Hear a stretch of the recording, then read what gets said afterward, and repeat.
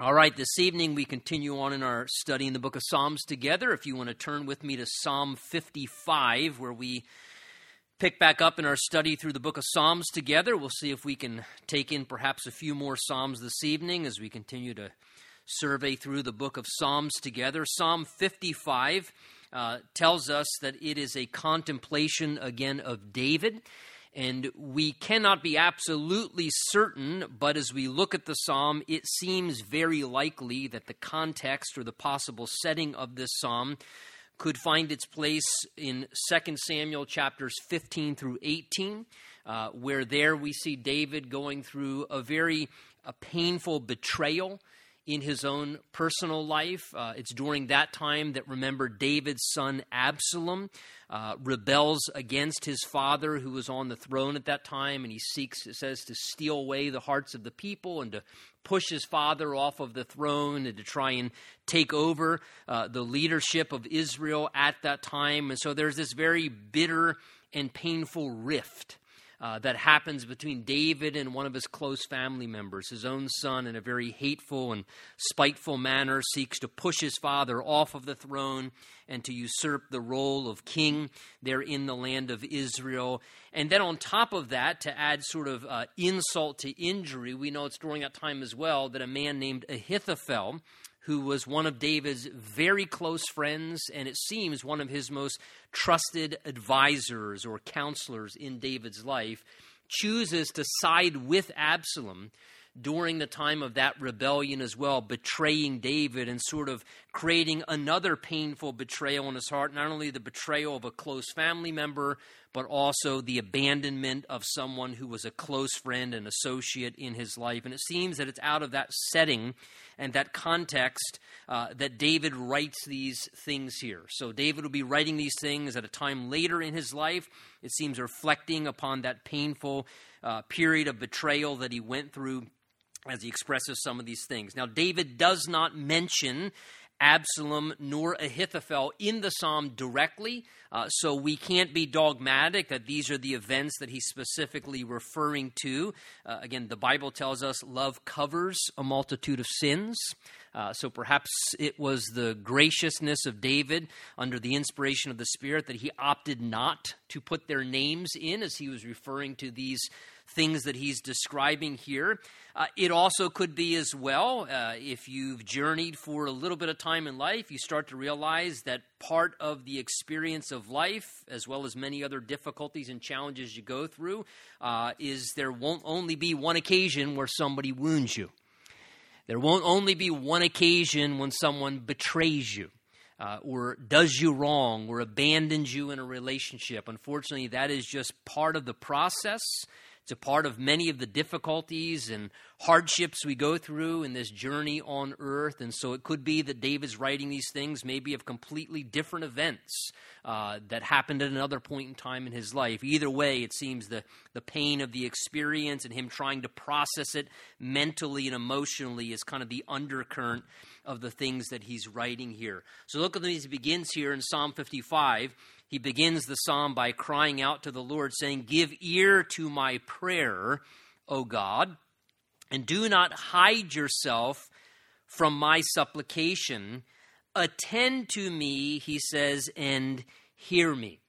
So David, in the midst of this painful betrayal that he's going through, no doubt, I think in some ways, if this was the time of Absalom, his son's rebellion against him and the hatred that he expresses towards him later on, or Ahithophel turning against him, no doubt some of this, David is not only dealing with the pain of what's been done to him, but he's also probably dealing with some of the own pain and regret that he feels in his own heart, because we know that part of Absalom's rebellion and even Ahithophel turning against him was directly connected, consequence-wise, to the things that David himself had done with entering into an adulterous relationship with Bathsheba, and then ultimately, remember, trying to cover that up and murdering her husband Uriah.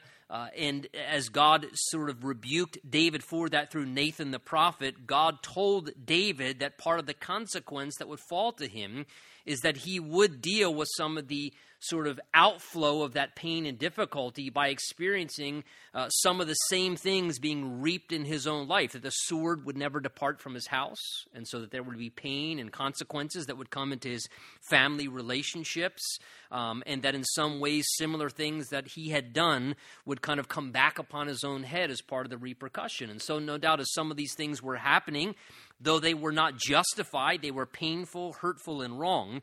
No doubt David in some ways is probably a little bit exasperated and frustrated with his own heart and life, realizing that some of these things were directly connected to some poor choices he had made at a prior time in his own life.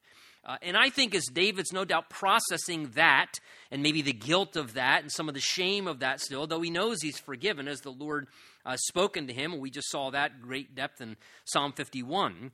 But as David's dealing with this abandonment and this hurt, it's almost as if I can sense David here in verses 1 and 2. It's almost as if he's reflecting upon the fact that he is so thankful that the Lord always gives ear to his prayer, and that the Lord thankfully never abandons us, no matter how many wrong things we do and no matter how many times we turn away from him. And that we are just as guilty of betrayal as anyone else. And here, David, you kind of sense him crying out, Lord, give ear to my prayer. Don't hide yourself, he says, from my supplication. Hear me and attend to me. In other words, Lord, others have hidden themselves from me. My own son has turned away from me.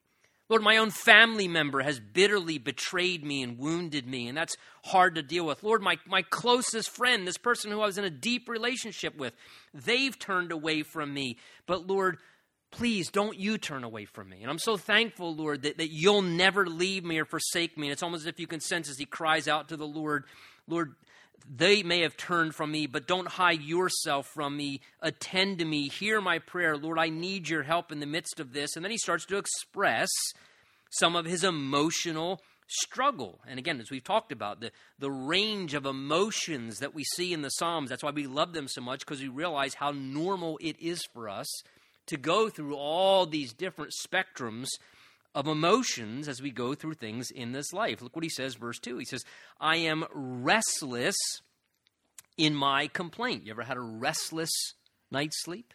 You ever had a restless spirit because something has troubled you and you just feel all churned up and restless within as you're dealing with something that's hard in your life, maybe that you're going through or someone has done to you and you're trying to process that, maybe a family dysfunction or hurt or wounds, and it kind of causes you to struggle. He says, I'm restless in my complaint. Look what he says, I moan.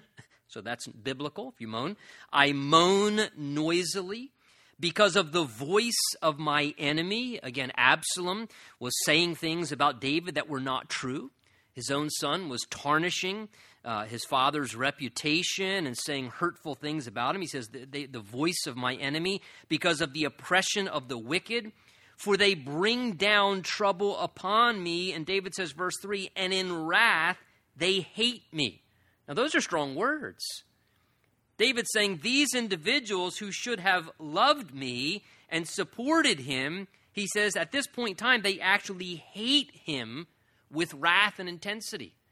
I mean, talk about a tremendous shift. I mean, your own family who should love you and be the most committed to you and supportive of you, for them to actually be in a place where, as David describes here in verse 3, where they've become his enemy, they're oppressing him in wicked ways, they're bringing trouble into his life, and they actually hate him.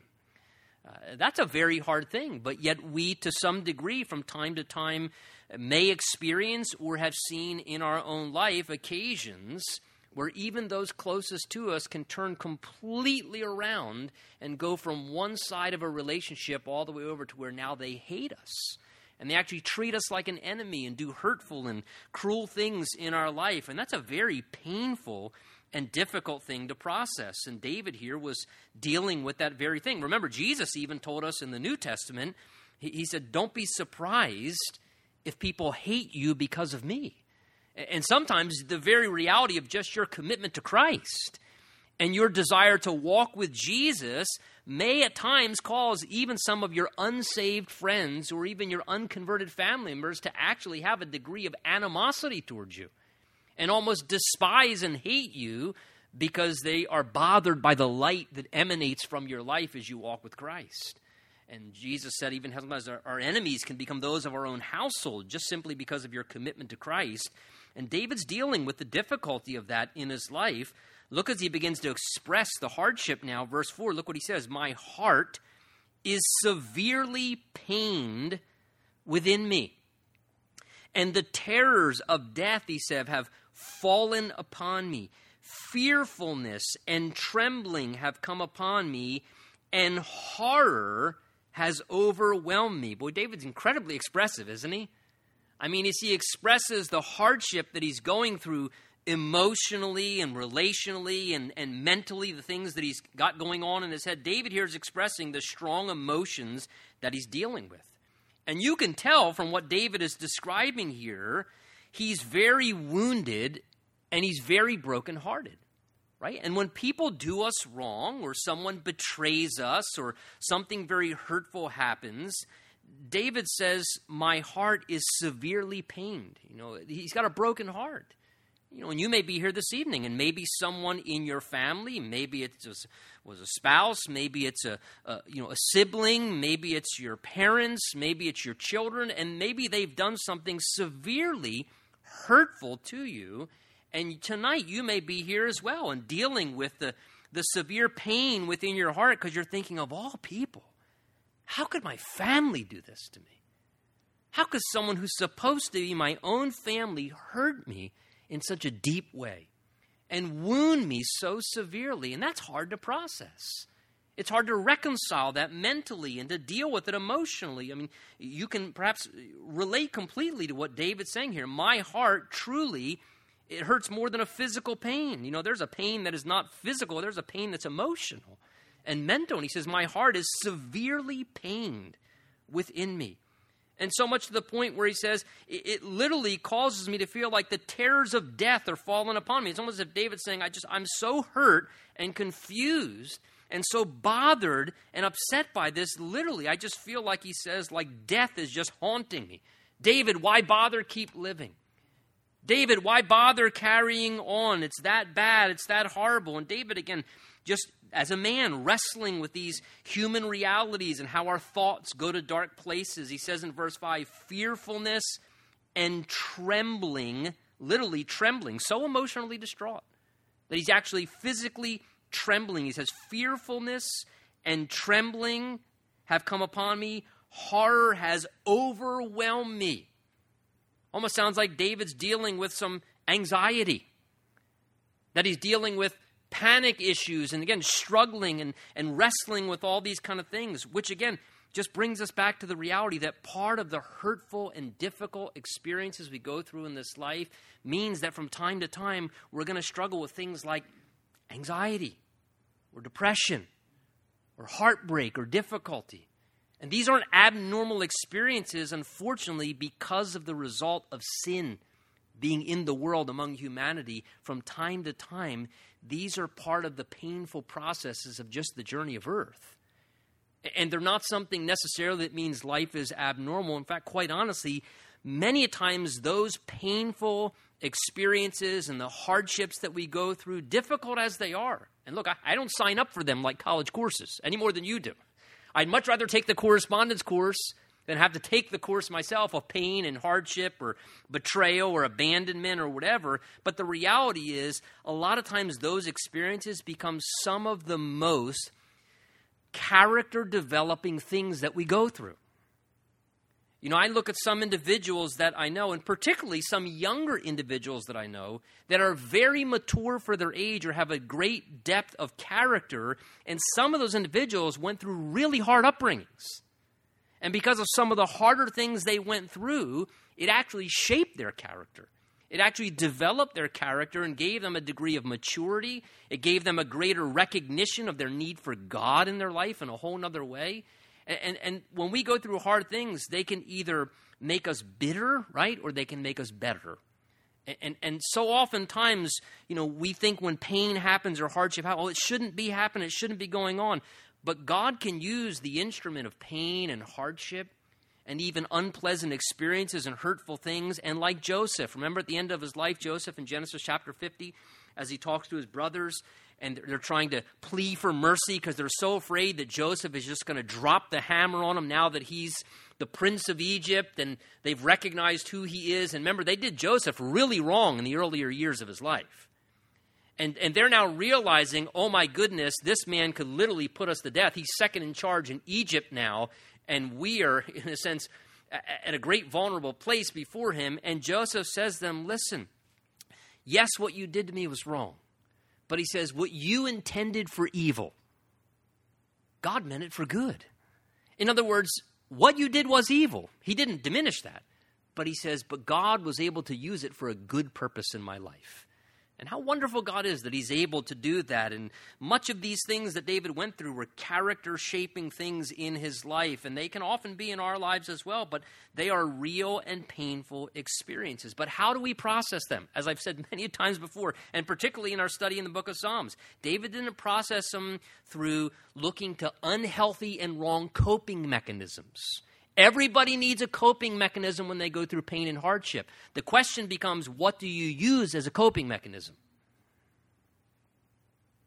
God's the right coping mechanism. Because the Bible says that the Lord can heal the brokenhearted.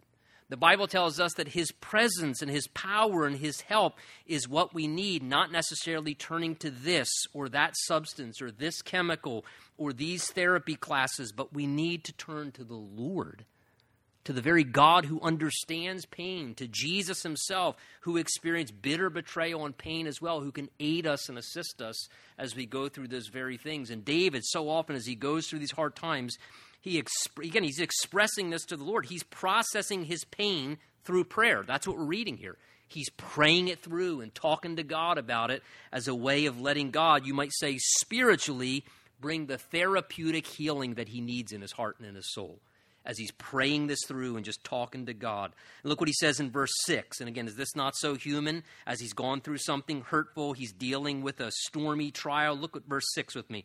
He says, so I said, oh, that I had wings like a dove. I wish I was a bird so I could fly away. I wish I could just fly away and escape. I would fly away and be at rest. He says, if I could just have wings like a bird, I could just get away from these people, away from this difficulty. I could elude this hardship, not have to deal with these individuals that brought difficulty or pain and figure out how do I process a relationship. He says, I would just run away. I'd just fly away and escape. I'd just go look for rest on some isolated island somewhere. Oh, that I had wings, that I could just fly away and be at rest. He says, indeed, verse 7, I would wander far off and remain in the wilderness. Selah, he says, or think upon that. And then he says, verse 8, I would notice, hasten my escape from the windy storm and the tempest. Now, is that not a very human reaction to when we go through hardship? Right? When we're going through a hard time, the main thing that comes to us right away is, how do I, there's our key word there, verse 8, escape. How do I escape? This is hard. This is hurtful. I don't want to deal with it. I don't want to deal with them. I just want to escape. I just wish I had wings like a bird. I would just fly away to some remote island and have some restful, peaceful time and just get away from this difficult person. Or I would just escape to this location so I could get out of this situation. And again, this is a very common human tendency, is that, like David here, and again, I appreciate the humanity that the Holy Spirit lets us see in David's life. The Bible does not paint this unrealistic picture of some of the beautiful spiritual heroes that we know in the Word of God as if they're somehow, immune to hardships and pain and to just human experiences. David's reaction was, I just want to escape, man. I don't even want to deal with this. I don't want to deal with these people. I just want to get away from everything and run off. And a lot of times that's our reaction. That's our human tendency, but it's not the right reaction. God doesn't intend for us to escape hardship. God intends for us to learn how to endure, listen, and overcome hardship. The Bible says in Romans 8 that we are more than conquerors through him who loves us. And so, yes, we're going to go through hardship and famine and difficulty. Romans 8 describes that. But it says, but yet in all these things, nothing separates from the love of Christ, and we are more than conquerors through him who loves us. So as we go through hard times, God doesn't want us to run off. God doesn't want us to run away from our problems. God wants us to learn how to sink our roots into him, to let him help us, give us the grace, give us the strength, and that we would respond to our hard times and not just react in our hard times. Because to react is to run off. To react is to escape. To react is to behave in a way where we're, in a sense, getting in the flesh rather than responding in the spirit. God wants us to learn how to respond by his grace and through his power and wisdom. But how normal. David, he just like you and I, said, man, I just wish I could escape and get away from all this as he's dealing with it in his mind at this time. He then, verse 9, turns to the Lord as he continues to pray, and he says, letting out some of his heat and steam, you can tell, destroy, O Lord. Now, I don't know if that's a good New Testament prayer to pray. Jesus said we're to love our enemies, but David's angry. He's hurt, right? He's not kind of glossing up his prayer. Let me sound spiritual here. God knows his heart, right? But look what David prays. He says, destroy, O Lord, divide their tongues. And the idea there, divide their tongues, is David's basically saying, Lord, disrupt their plans. Because the plot of Absalom and Ahithophel to overthrow the kingdom and going around and saying things to steal the hearts of the people in the kingdom, remember, that's what Absalom was doing. When you read the passages in 2 Samuel, Absalom was saying things outside of the city gate. Oh, if I were king, I would do things this way. If I was a leader, instead of the way that he's leading, I would handle affairs this way. And again, all the things they were saying were basically just trying to stir up havoc among the people. And so David just prays, Lord, divide their tongues. The idea is, Lord, just ruin their plans. In a sense, he's just saying, just deal with them, Lord. Disrupt all the wrongdoing. Just deal with it and disrupt and foil all the wrong things that they're doing, he says. Just deal with them, God, he's saying. Destroy their wrong efforts. For I, he says, have seen violence and strife in the city. And these were the repercussions that were happening as the direct result of Absalom's rebellion. There was violence. There was strife in relationships among the city. Day and night, he says, they go around on its walls. Iniquity and trouble are also in the midst of it. Destruction is in its midst, and oppression and deceit do not depart from its street. So David's just describing what he saw there as a true shepherd king as he looked upon the city of Jerusalem. And as this revolt was happening, which was stimulated by the pride of Absalom, it was the pride in Absalom's heart. David says the result of that pride and selfish ambition, these were the consequential outcomes. Things like strife in the city. He says there's iniquity and trouble and destruction and oppression and deceit. You see, these are the byproducts of pride.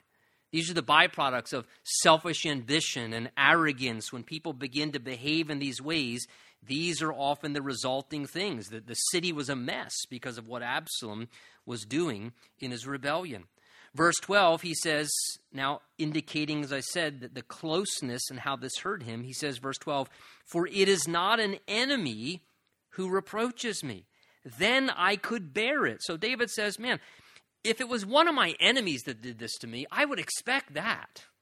Right? So David said, if this was just some guy in the kingdom who's always hated the fact that I've been a government official and he hates me being the king, and he was doing these things or he was saying these things, David said, I could accept that. I could embrace it. That wouldn't really faze me that much because you're always going to have enemies. He says, if it was an enemy who was reproaching me and doing this, I could bear that a lot more easy. The hard thing, David says, verse 12, nor is it one who hates me that has exalted himself against me, because then I could just hide from him. I could just detach myself from it. Verse 13, here's his problem, but it was you, a man my equal, my companion. The idea is my close friend, my companion, my acquaintance, my close associate. We took sweet counsel together and walked to the house of God in the throng, or the crowd gathering together there. So David is just expressing how the thing that broke his heart so much and made this so difficult for him is the fact that it was someone who was close to him relationally. I think we all can agree with that very reality, that it makes it so much harder to swallow, does it not, when someone is close to you relationally and they betray you. When someone who is close to you in relationship hurts you or wounds you or abandons you. That closeness is what makes the pain that much more severe. And David says here, man, my own family members? My own family? How could this be? And David says, and Ahithophel, his friend, he says at one time, he says, you weren't only my companion, but he says, we used to have sweet times of counsel together. We used to go to the house of God together and worship. We used to serve the Lord together and talk about the things of God together. And he says, and you were my closest friend. You used to be my closest confidant. And yet, being the one closest to me, you're the one that's betrayed me like this? You're the one that's wounded me like this? And that's a hard thing to process when someone close to us in relationship ends up being the very person who betrays us. And of course, ultimately, as we look at David dealing with this, it becomes a prophetic picture of exactly what our Lord Jesus himself dealt with, because Jesus experienced a very similar betrayal to what David describes here in Judas Iscariot, right? Because when you look at verses 12, 13, and 14, they describe specifically, prophetically, what Jesus himself in a body of flesh went with. Jesus, as you think of his relationship with Judas, Judas was one of the 12, one of his companions, one of his acquaintances. I mean, think how much Jesus afforded to Judas and blessed Judas with, like all the other 12 disciples. He got to hear all the same sermons. He got to travel around and minister with Jesus. Jesus let him manage all the money. He let him manage all the books. Shows you how much God's concerned about all the money in the church, right? He let Judas manage the money. And he let Judas spend time with the 12. And no doubt all the things that Jesus said and the things that aren't even recorded, the times they talked about things and worshiped together and prayed together and all those things. And yet it was Judas, one close to Jesus, who turned the knife in his back and betrayed him in a very hurtful way. Look, the reason why that's so important is because when you and I go through these kind of things, and you may have, or you may possibly in the future, the wonderful thing is there is someone who understands and who can help. And it's not David. It's the son of David. It's Jesus. Because Jesus dealt with those very things, and there's no one better that you can go to in those times than to say, Jesus, I just experienced part of what Philippians 3 says, the fellowship of his sufferings. Jesus, you know what it feels like when someone does the Judas thing. And Lord, it's happened to me. A family member, a close relationship. Lord, help me.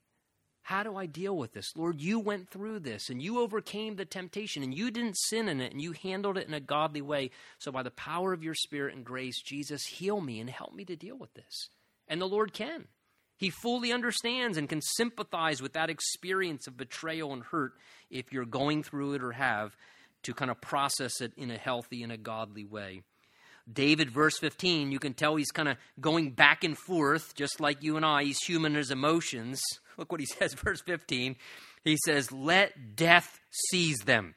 Let them go down alive into hell, for wickedness is in their dwellings and among them. Now, I don't know. It is interesting that David uses this analogy to kind of vent some of his frustration. Let death seize them and let them go down alive into hell, that is into Sheol, the place of the dead, as he thinks about the rebellion that's happening against him. In Numbers chapter 16, remember when the rebellion of Korah happened? And do you remember how God dealt with that? It says that God literally opened up the earth and let them be swallowed into the earth. So maybe David's just reflecting upon that. Lord, I know what you like to do with rebels. Can you do it again? Just do the Korah thing, Lord. Just open the earth, swallow them, and then I won't have to fly away. Just get rid of them, Lord. But again, he's just airing his frustration here. But you notice that even as he's expressing these things, he's expressing them where? In prayer. He's not saying to other people around him, you know what they did to me, and just, would you pray for them? That's not what David's doing. David's not telling other people about his anger and his frustration and his agita and he's not telling other people. He's telling God. He's saying, God, I'm really angry. And Lord, I just pray that you would do something to him. Because God can take it and filter and say, okay, David, I know you. You do it. If I want to do it, I'll do that. But that's okay. You can talk to me about it, David. And that's what we should do. Even those times, we feel some intense anger and hurt and frustration. That's okay. Vent to God. Just vent it to God. He's got big shoulders. He can process it. He can handle it. You can be honest and vulnerable with God. The Bible says, Psalm 139, before we even speak a word, before it even comes to our tongue, God already knows it. So you can't hide the way you feel from God anyway. He knows you're angry. He knows you're frustrated and hurt. Just vent your frustrations to him, and he'll answer that prayer accordingly.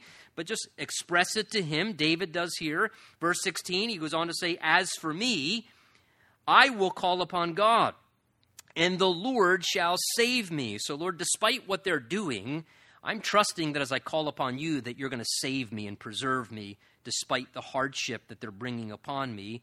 He says, verse 17, evening and morning and noon. So notice, all throughout the day. In the morning, at noon, lunchtime, in the evening, David says, all throughout the day, I will pray and cry aloud, and he shall hear my voice. So, again, certainly wise to pray continually. The Bible tells us that in 1 Thessalonians chapter 5, that we should pray without ceasing, right? The way I've always envisioned that, and nowadays that we have cell phones, is almost like in the morning you call God and then you never hang up the line. You call the Lord first thing in the morning, and then you just stay on the hook all day long, and you just talk to God incessantly throughout the day. Whether it's in a lengthy conversation or, Lord, help me to handle this one situation, just quick statements, but you just stay in constant communication with God all throughout the day long. And this is what David's describing. And when we're going through hard times, that's all the more important.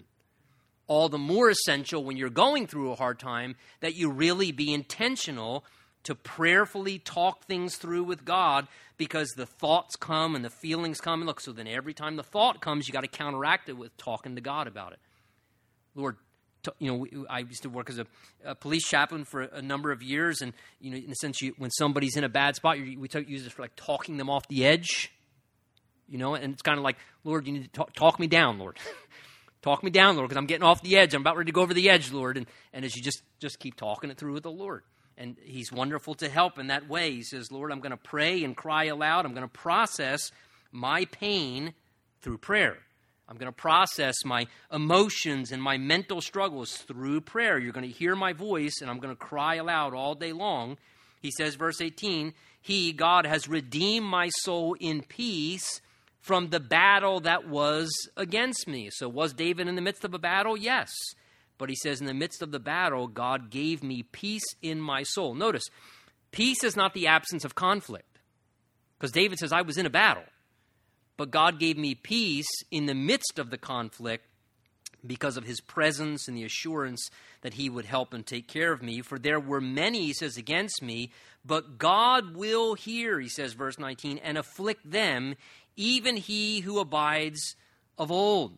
Because they do not change, he says, verse 19, therefore they do not fear God. So, interesting little indication David makes there. Because they do not change, that is from their wrongdoing, they won't change, they refuse to change directions. David says, that's how I know they have no fear of God in their life. And to me, this is an interesting spiritual principle here. David points out, as he's just expressing these things, is an indication that someone has no fear of God is that they will not change from a wrong path that they're on. David says there, because they do not change, therefore, the idea is that reveals they don't fear God. Because see, if someone fears God, they're going to turn from their wrong ways because they fear the consequence of doing wrong in the sight of the Lord. So when someone is on a wrong path, or they do something hurtful, or they're behaving in an evil and a wrong way, and they refuse to change course, the Bible says there's an indication they have no fear of God in their life because they're stubbornly persisting in a wrong path, and they won't change. And it's an indication, the reason is they don't fear God, which is not a good place to be. He says, verse 20, he who has put forth his hands against those who were at peace with him, he has broken his covenant. The idea there, broken one's promise or commitment. And that's what David's describing. Again, maybe because of this relational rift that had happened, that there was a broken commitment, a broken promise. And sometimes that happens in relationships. You know, someone doesn't keep their promise or their commitment. They break it, and it causes great pain in a relationship. The words of his mouth, David says, verse 21, were smoother than butter, but war was in his heart. His words were softer than oil, yet they were drawn swords. Notice the danger of those who can say one thing, but yet the underlying agenda in their heart is completely different. And David discerned that. In fact, he even describes it here, how that was going on. He says very clearly here, the words of his mouth, smoother than butter. The idea is, boy, he's a smooth talker. He's a smooth talker. He knows how to say the right things and drop the right lines and, communicate the right things to give the impression of this or that. He says he's a smooth talker, and his words are softer than oil. The idea is he knows how to grease the gears verbally.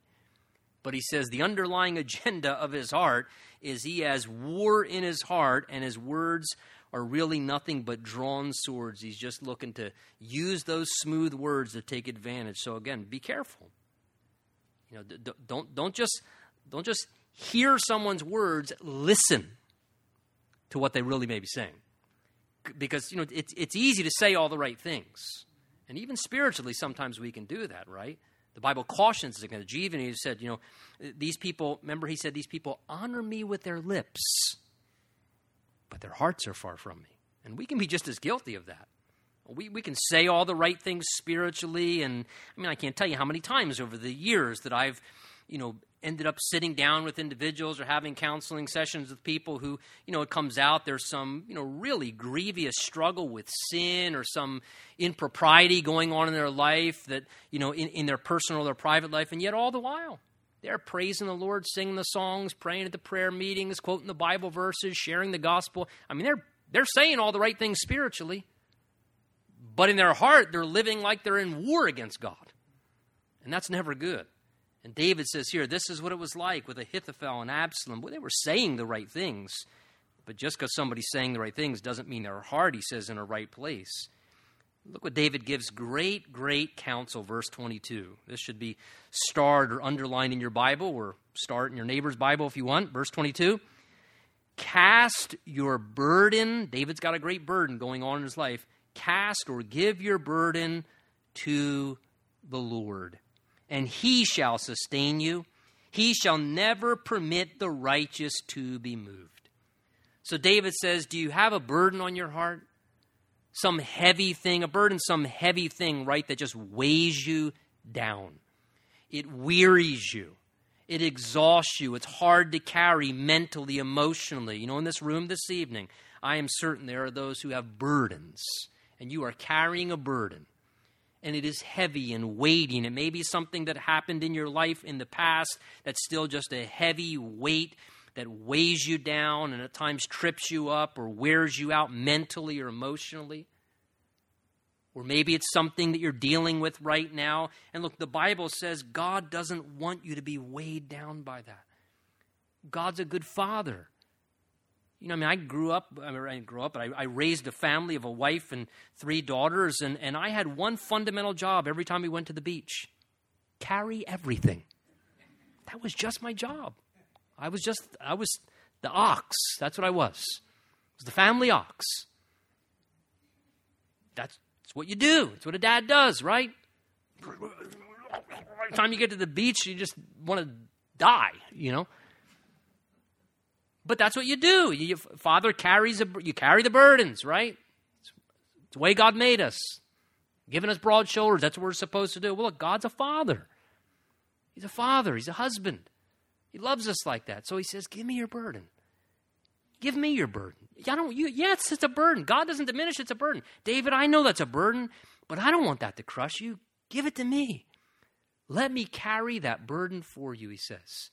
Cast your burden on the Lord. Give that burden to God, he says, And David says, and he'll sustain you. He'll sustain you. He'll uphold you. Oh, I don't know how I'm going to make it. I don't know how I'm going to make it. He says, God will sustain you. He'll keep you above water. God can sustain you. He'll never permit the righteous to be moved. God promises to uphold his own, to take care of us. David said in Psalm 37, I once was young, now I'm old. And he says, this one thing I know, I've never seen the righteous forsaken or God's descendants begging bread. The Lord always takes care of us. He sustains us. He keeps us stable. He doesn't let us be moved off course. He upholds us. So David gives us wonderful advice there. Peter picks up on this idea in the New Testament where he says to cast all your anxiety upon the Lord because he cares for you. Again, what do we do with anxiety, depression, thoughts, feelings, emotions? We give it to the Lord. We give those things to the Lord. Lord, I'm dealing with this. Help me. You take this burden because this burden is going to wear. I can't handle it mentally, but Lord, you can handle it. And we give it to the Lord that he can sustain us and keep us from being moved off course. He says, verse 23, but you, O God, shall bring them down to the pit of destruction. Bloodthirsty and deceitful men shall not live out half their days, but I will trust in you. Interesting David's insight in verse 23 as he talks about people who are bloodthirsty and deceitful. He says, they shall not live out half their days. Boy, that's insightful. Woe to him who strives against his maker, the Bible says. People may be bloodthirsty, they be doing things in deceitful ways, but God says that never works. That's a built-in self-destruction course. He says they won't even live out half their days, but David says, Lord, I'm just going to trust in you and keep doing that which is right. Let's look quickly at Psalm 56, just a short psalm. This psalm tells us it's a psalm of David, a miktam, which means a golden psalm. So again, I don't know if this means it was one of David's better psalms or what, but a miktam refers to a golden psalm of David when the Philistines had captured him in Gath. So 1 Samuel 21 is the backdrop to what's being referred there. And David here cries out at another time when he was in distress. He says, be merciful to me, O God, for man would swallow me up. Again, people can devour people at times. This time, David's enemies were outside of his friends and associates. It was actual enemies of his, but he says, Lord, they're about to swallow me up. Fighting all day, he oppresses me. My enemies would hound me all day, for there are many who fight against me, O Most High. You know, David at times felt like everyone was constantly opposed to him. As he sought to serve the Lord and fulfill the purposes of God, he said, Lord, I just feel like there's so many that are in opposition to me. And I think as Christians, more and more, that is more of what our reality is becoming. That there are many enemies, many who oppose those of us who want to follow Jesus and believe the word of God, our enemies, many who continue to fight against us. And David says, verse 3, whenever I am afraid. Now, wait a minute. David was a warrior, wasn't he not? David was one of the greatest warriors in Israel. I mean, this guy was like the ancient Rambo of the Old Testament. David was no weak, effeminate, cowardly man. I mean, this guy was taking down giants with a slingshot. This is somebody who was going out into battles in the days of ancient Israel. And we're not talking about somebody who stood 100 yards away and fired guns behind a wall. We're talking about days when they would come together and clash in hand-to-hand combat with swords and spears and clubs. I mean, you had to have a degree of courage to enter into that kind of warfare. So David is this very strong, powerful man, and yet David is honest enough to say, I'm afraid sometimes. Sometimes I'm genuinely afraid of things. Things make me afraid and make me scared. And David says, whenever I am afraid. I appreciate that. That's just honesty. Again, courage isn't the absence of fear. It's continuing to do what's right in the presence of fear. That though you are afraid, you don't let fear control you. You, despite the fear, know that there is something that is right to be done, and so therefore I will still walk forward, though I am afraid, because there's a right thing to do. And so David says, whenever I am afraid, as he was at times, as we are as well, he says, I will trust in you. Lord, when I get afraid, I'm going to trust you to help me to work through that fear, and I'm going to trust you. The idea is, God, I'm going to depend upon you because I don't think I can handle this, and I don't think anyone else can help me, but Lord, there's nothing too hard for you. You're God. So, Lord, I'm going to trust you when I'm afraid. I'm going to use this as an opportunity to see you have a chance to show me that you're God, to show me your power, to show me your care for me. He says, I will trust in you. In God, he says, verse 4, I will praise his word. Why? Because it's the word of God that assures us about the character of God. It's the word of God that assures us about the ways of God and how God works. And so David says, I'm going to praise the Lord for his word because his word gives me credible evidence that this is why I can trust God, because I can read it right in his word. So he says, in God, I have put my trust. I will not fear what can flesh or a person, the idea is, do to me. The idea is if God's taking care of me. If God's with me, then he says, really, what can flesh do to me unless God allows them to do something to me? And then it's God's permissive will to let that happen. All day, he says, verse 5, they twist my words. And I'm sure that's never happened to anyone in this room, right? Never had anybody twist your words. You say something and then somehow the story gets twisted or your words get twisted. Get married. That'll happen once in a while. Your words will get twisted. Happened to us once in 1997. One time I think that happened. I won't say who did it. All day, he says, they twist my words. That's not what I said, but they twist my words. All their thoughts, David says, are against me for evil. They gather together, they hide, they mark my steps. The idea is they were just looking for ways to accuse David. They were just looking for ways to twist his words and paint him out to be a bad guy, his enemies. They hide, they mark my steps. That is, they're looking for me to just fall on my face. When they lie in wait for my life, shall they escape by doing iniquity? In anger, cast down the peoples, O God. He says, God, if this angers me, you're righteous. I know this must anger you, God. So deal with this, Lord. Deal with this wrongdoing. Verse 8, he says, you number my wanderings, put my tears in your bottle. Are they not in your book? When I cry out to you, then my enemies will turn back. This I know because God is for me. And then David goes back to that same refrain again. In God, I will praise his word. In the Lord, I will praise his word. In God, I've put my trust. I will not be afraid. What can man do to me? So David here in verse 8 makes some beautiful statements. You number my wanderings. The idea is, God, you keep accurate record of everywhere I go.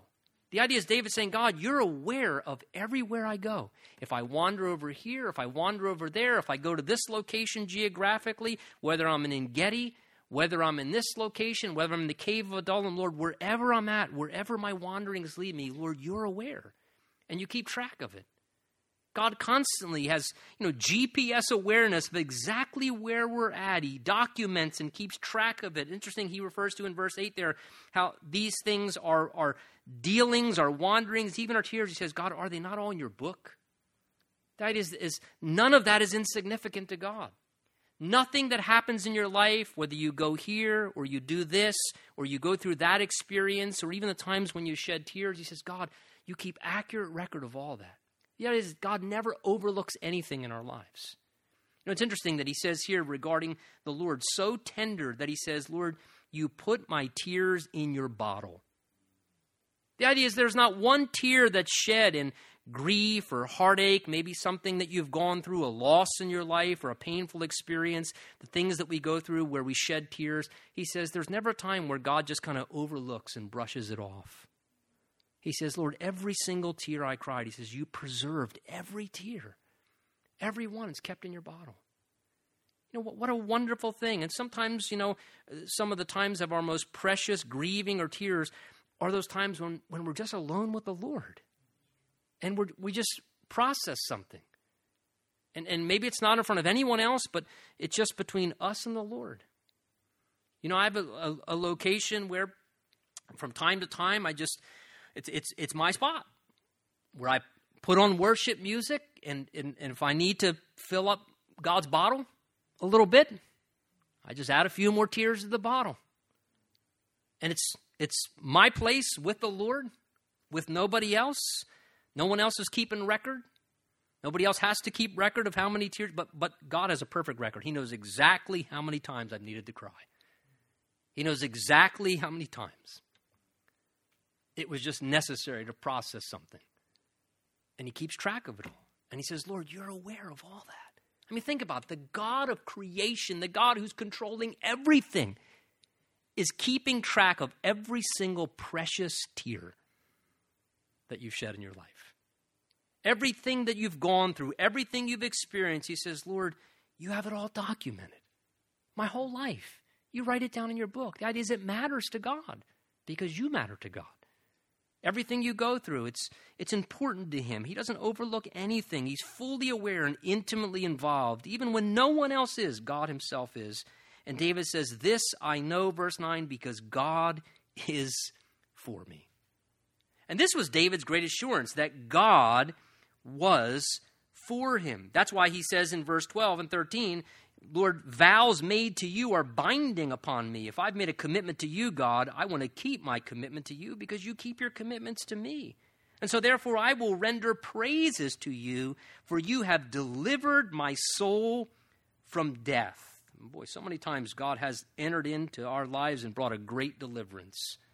Things that would have destroyed us and ruined us. Certainly he's delivered our soul from death and the salvation that we've experienced through our Lord Jesus Christ. That though the wages of sin is death, he's delivered us, forgiven us our sins, and delivered us from the consequence of death and eternal death.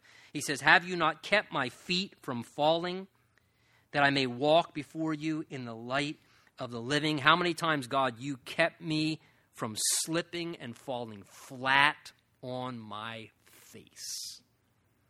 And boy, there have been a numerous amount of times when we were walking on a slippery slope, and we were on that slippery slope, and we were wandering, and God was keeping track of us even as we were wandering, and it's God who intervened with his deliverance and his help and brought his light in that situation to keep our feet from falling and upheld us and sustained us. And what's the whole reason of that? Can I draw your attention back to it in verse 9? David says, why do I know this, and how do I know I'll overcome my enemies? This I know, verse 9, because what? God is for me. David says that's a fact. He's not saying there's a hopeful thing. He says God is for me. And look, let me say to you tonight, if your family's not for you, if you've had a friend or a close relationship hurt or wound you and they're not for you, let me tell you this tonight, God is for you. God is on your team. God is supporting you. God is your greatest cheerleader, and God will never leave you and never forsake you. No one else in the world may be for you. You may not even be for yourself anymore. But God's still for you. God still believes in the potential of what he is able to do with your life, irregardless of what anyone thinks about you or what you think about yourself. That's why the Bible says, if God be for us, who can be against us? Or another way of thinking of that is, God for us, who cares? Because God's for you. Let that assure your heart and encourage you in this week ahead. Let's stand together. Let's pray.